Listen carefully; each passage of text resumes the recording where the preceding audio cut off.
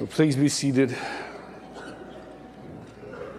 Boy, every once in a while you just wish you could just kind of worship all day long. But I'm here to interrupt. Hopefully to help your next worship.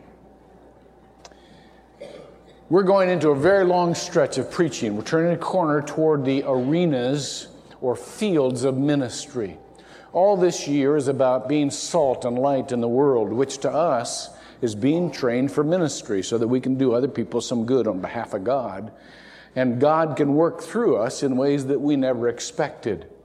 And so for the next 9 months, Orlando, and in a couple of months, Isaac and myself are going to be talking specifically about the areas of life where we can minister. And we're going to take it in concentric circles. You know, when the gospel spread things, it always did it in concentric circles. Jerusalem, Samaria, Judea, and the uttermost parts of the world. And when we read this morning about the work of the Spirit, it goes from marriage to family to work. And we're going to do that. Marriage, family, work, school, sports, friendships. Those aren't concentric circles. Wait a minute, friendships. Yeah. Well, you build your own circles, but we're going to cover them all. Now, but we want to start here. We want to start with the overall attitude of submission. I know submission causes us a lot of heartburn. It shouldn't. It shouldn't, and I'll tell you why. As a matter of fact, if you turn to Ephesians chapter 5, verse 21, we'll get to our memory verse for the week. Submit to one another out of reverence for Christ. That's in 5:21, but I want you to see the whole context. First of all, Ephesians is the book of maturity.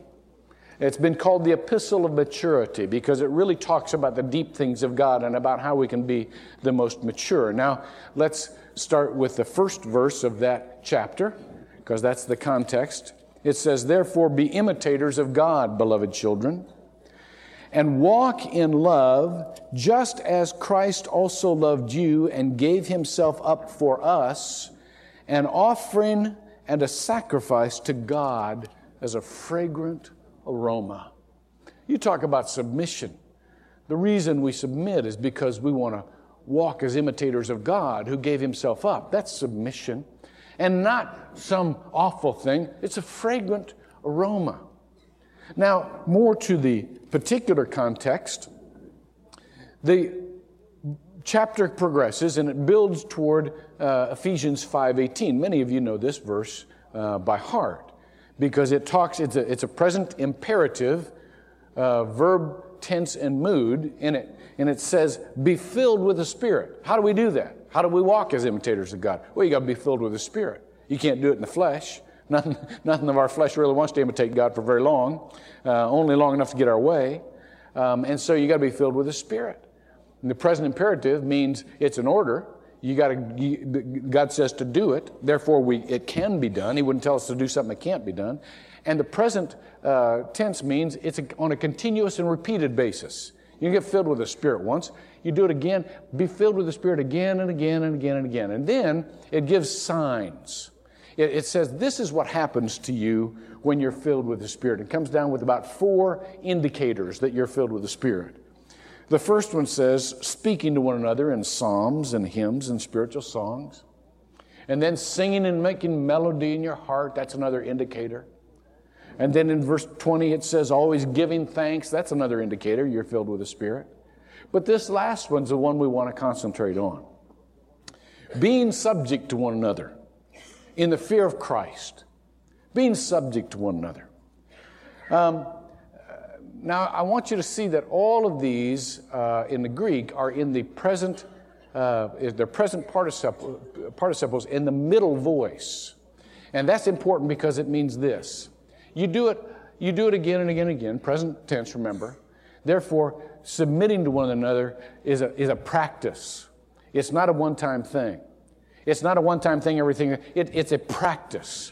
It's on a continuous basis. I'm going to get better at this because I'm doing it so often. But also in the middle voice, it's indicative of a purely voluntary thing. Submission is not obedience. Obedience is doing something whether you feel like it or not. Submission is, I love doing this. I love this. It's a voluntary thing. Now, how in the world can you get there? Well, first of all, you want to wipe out the first part. It says out of the reverence for Christ or out of fear of Christ. You don't want to not take very seriously the consequences of not being submissive, and that is running into trouble. We're going to flip to 1 Peter chapter 1, verse 17 right now. We're going to be flipping between Ephesians and 1 Peter. I want you to see this. The Bible says that the fear of God is the beginning of wisdom. You ought to be afraid of stuff that you could get in trouble for. And you can get in trouble for not submitting to one another. Because you got to understand, God values people. When you think people aren't so important enough to submit to, or you're more important than people, you're talking about the people He loves here. I'll never forget. It says the scripture we're going for is 1 Peter 1:17, where it says, in the last part of it, conduct yourselves in fear during your stay upon the earth. and it talks about the fear of God as if you address the Father as the one who impartially judges according to each man's work. Now, what does fear really mean there? Well, fear means that you ought to be afraid when you ought to be afraid. When you're doing something wrong, you ought to be smart enough to be afraid. I'll never forget the story of Larry Christensen, a Christian teacher and author. He told a story when he was young. Many of us have been through this. That's why I remember it. And his mom and he got into a quarrel, and it was a shouting match. And his father was in the room. Now he had, in the heat of the battle, kind of forgotten his father was in the room, and so. And he had lost his head and lost his respect for his mother, his tone of respect. And so his mother said something to him, and she started walking out of the room, and he just came out of his mouth, "You're a big dummy." And he said at that moment, he felt his father's giant hand reach over, grab him by the chest, grabbed him by the shirt, and literally lift him off the ground. And he looked horrified into his father's face. And his father says, "Who's a dummy?" And he said, "My natural reaction was to say, I'm a dummy, I'm a dummy, I'm a dummy." See, now that's pretty smart, isn't it? Because you don't want to mess with that.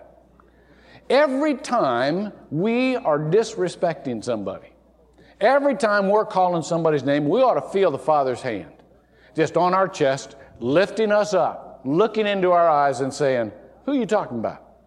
"Talking about me. Talking about me. I'm the dummy." You see, because there's consequences to that. There's consequences. You're talking about the very people God died for. You're talking about the very people God created. You're talking about the very people God loves. Don't be messing with those people. Don't be putting those people down. And that spreads to all of God's sovereignty over His creation. Look, you go from 1 Peter 1:17 to 1 Peter 2:17. Flip over to there. See what that says. See how it spreads. It says, honor all men. Honor all men. Love the brotherhood. Fear God. Honor the king. Have in yourself this general attitude. I've been reading this week about the peace process in Northern Ireland. Finally, for decades, there has been absolute uncompromised politics that was based on stereotypes, that was based on poverty of spirit, that was based on separation. And finally, the people and the stereotypes have begun to break down, and the people in Ireland have grown in their maturity, in their productivity, in their attitudes. The people of England have done the same. And so a peace process is possible now because the two parties have matured. But watch this. The final tipping point of this whole process is everybody's just tired of fighting. They're tired of war. You know why? Of course you do. Because war's dumb. It's a dumb way to live. And when you grow up, you start to say stuff like that to yourself. This is dumb. Fighting's dumb. It's a dumb way to live. Pure competition is dumb. Conflict is dumb. It's a dumb way to live. Well, the Bible says we ought to really spread that out. First of all, let's talk about husbands and wives. I hear so many spouses say critical things about their partners. That's a dumb way to do marriage. I mean, some of them are hilarious.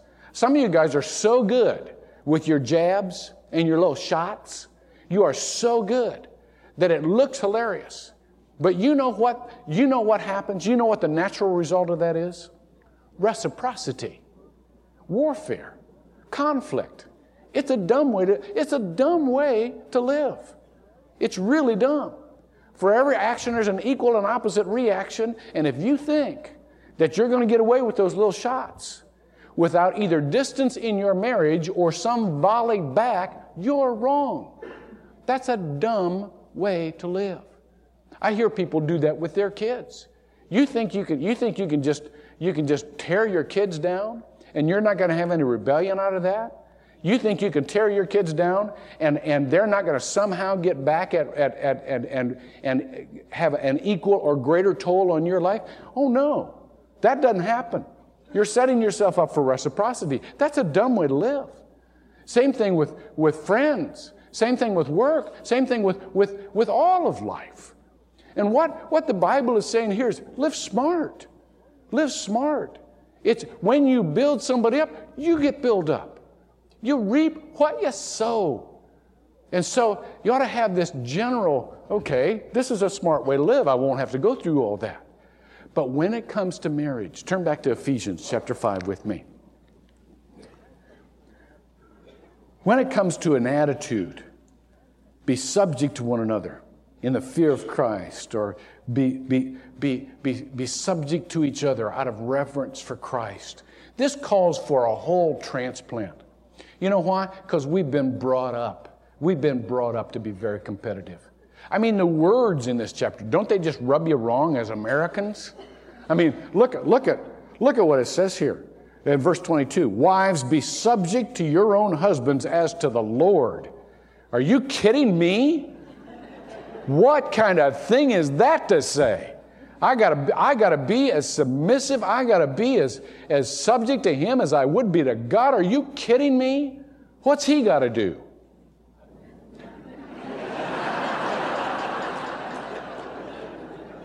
Well, I'm glad you asked that question. Look at verse 25. Husbands, love your wives just as Christ also loved the church and gave Himself up for her. That's what He's got to do. You just got to submit to Him. He's got to die for you. That's not a bad bargain. You see, the extent to what we're talking about here is like overwhelming. Well, how can I possibly? That's not even logical. No, it's not logical until you're wired from the inside for that. That's where the voluntary part. You've got to have a different nature. I was reading in Discovery Magazine this latest issue talking about gene therapy. And there's such a difference between the transfer of somatic cells to the transfer of germ cells. Everybody would love to be able to cure certain diseases, cystic fibrosis or certain other heart, lung diseases, muscle diseases by transfer of genes.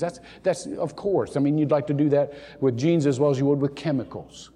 But there's such a different risk and such a different outcome when you transfer germ cells. Because when you transfer somatic cells, that just affects a part of your body. And the consequences aren't too dire if you mess it up. But when you transfer germ cells, that has to do with what's in every cell of your body. That's a radical thing. I want to use that as a metaphor for what happens with Christ. If you sign up to become a Christian because you want to fix one part of your life, you've missed the point. You've missed the point.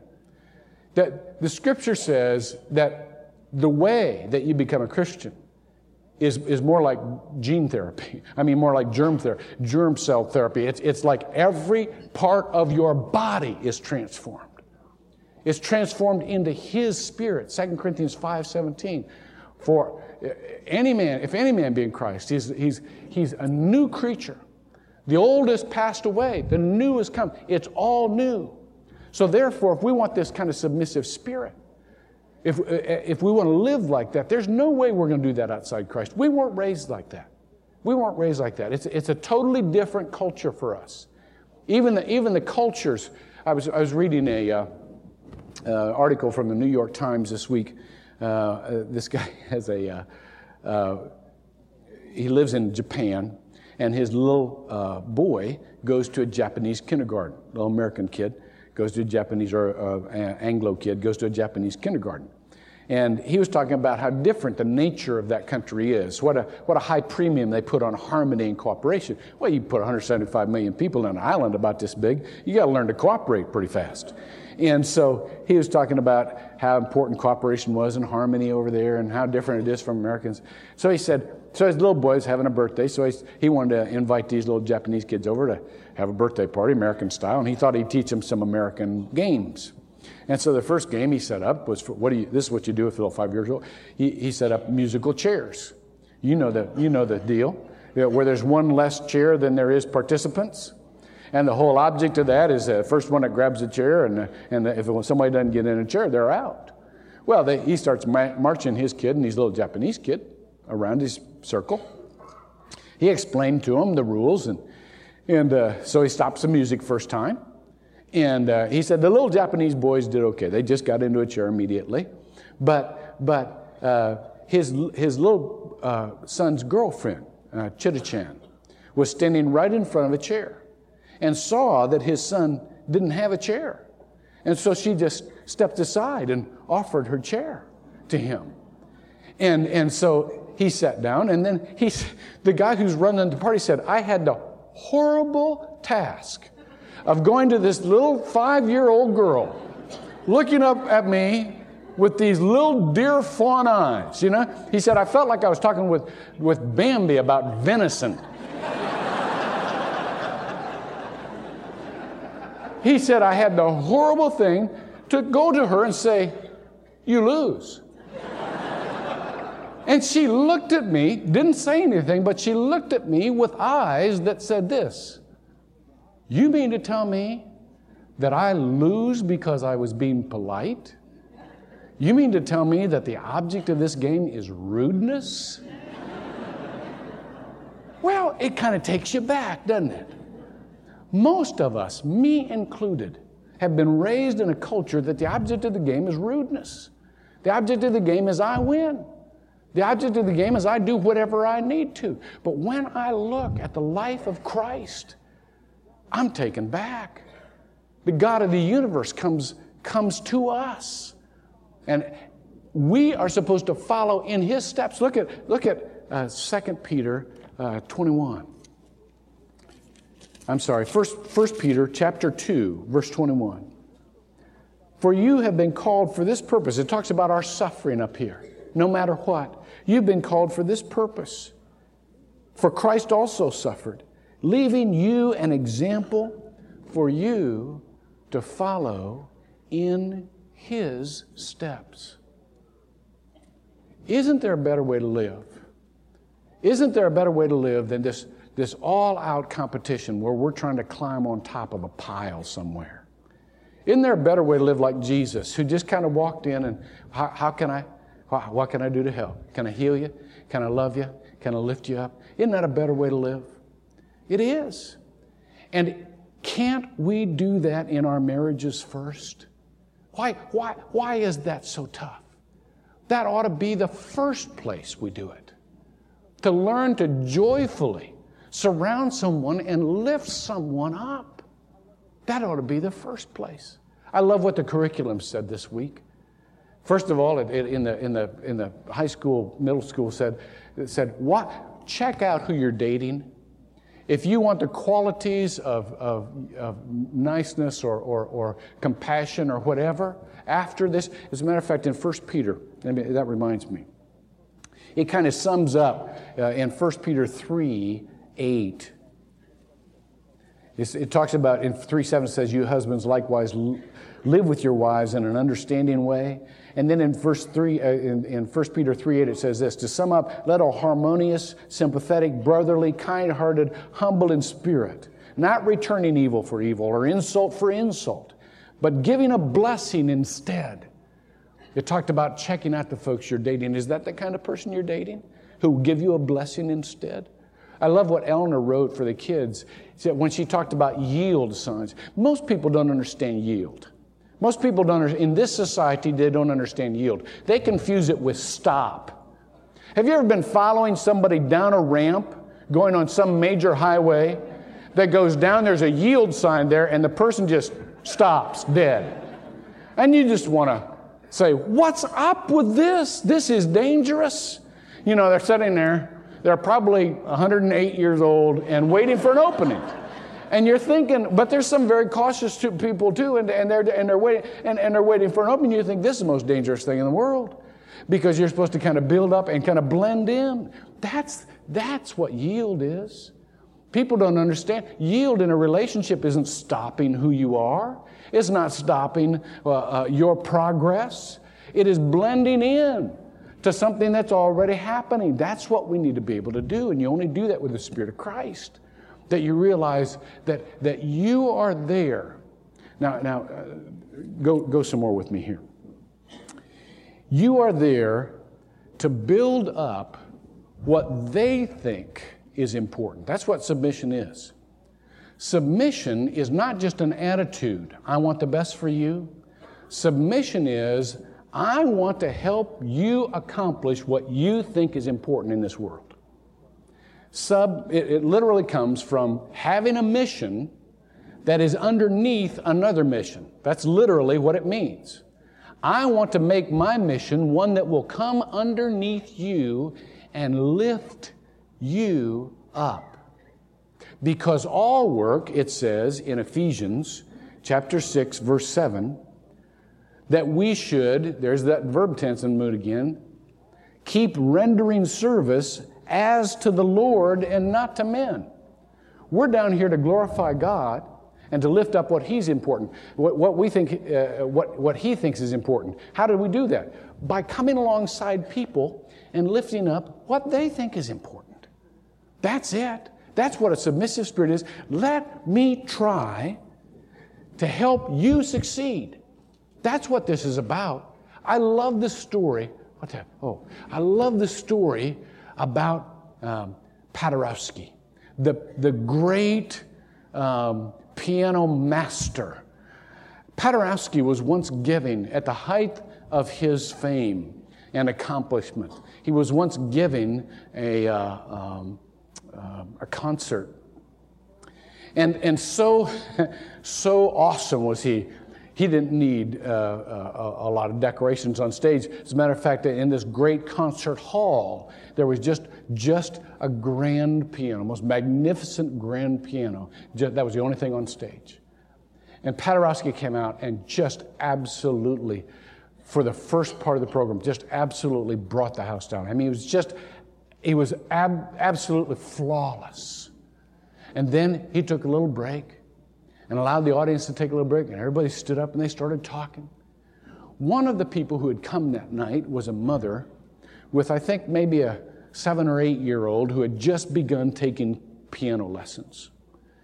And you know, when you're this is a little boy, when you're a little boy and all the grown-ups are talking, and you've just started taking piano lessons and you see a piano, it just seems inviting that nobody's using it right now. And so, sure enough, all of the adult conversation is interrupted with the sound of chopsticks being played on this piano. Chopsticks.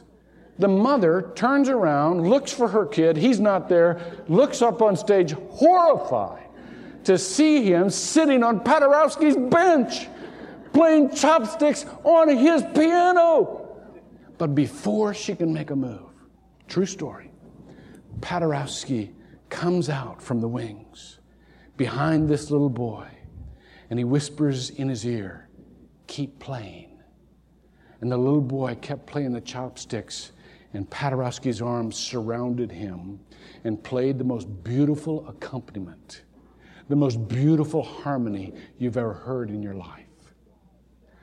That's what God does with us. What's our part in this world? Chopsticks, little things we do. I mean, no matter what we do and how good we are at it, compared to the universe, it's chopsticks. But God in Jesus Christ comes to us and whispers in our ears, keep playing. Keep doing it. And He surrounds us with His competence. That's submission. That is the delight of helping someone else succeed at what they think is important. And you know why God does it? You know why we ought to do it? Not for the performance level, but for the intimacy. For the intimacy. Rendering service as unto the Lord. When we submit our lives to help each other out, then in some mysterious way, look at what it says in Ephesians chapter 5, verse 32. This is a great mystery, it says. But I am speaking with reference to Christ and the church. He just goes through this whole thing of marriage, and he says, I know you don't understand this. I know you think it's about human-to-human relationship, but it's really about Christ and the church. Because when you love each other like Christ loved us, you draw closer to Him. That's why the wedding song, because our submitting to one another is our getting ready for the bridegroom. Pray with me. Lord, help us to be like Jesus. Help us to submit. Help us our missions to be underneath and around, lifting up what other people want to accomplish. Help us to help them like Jesus helps us. And Lord, to do that, just let us want more and more of who Jesus is in our lives. We pray this in His name. Amen.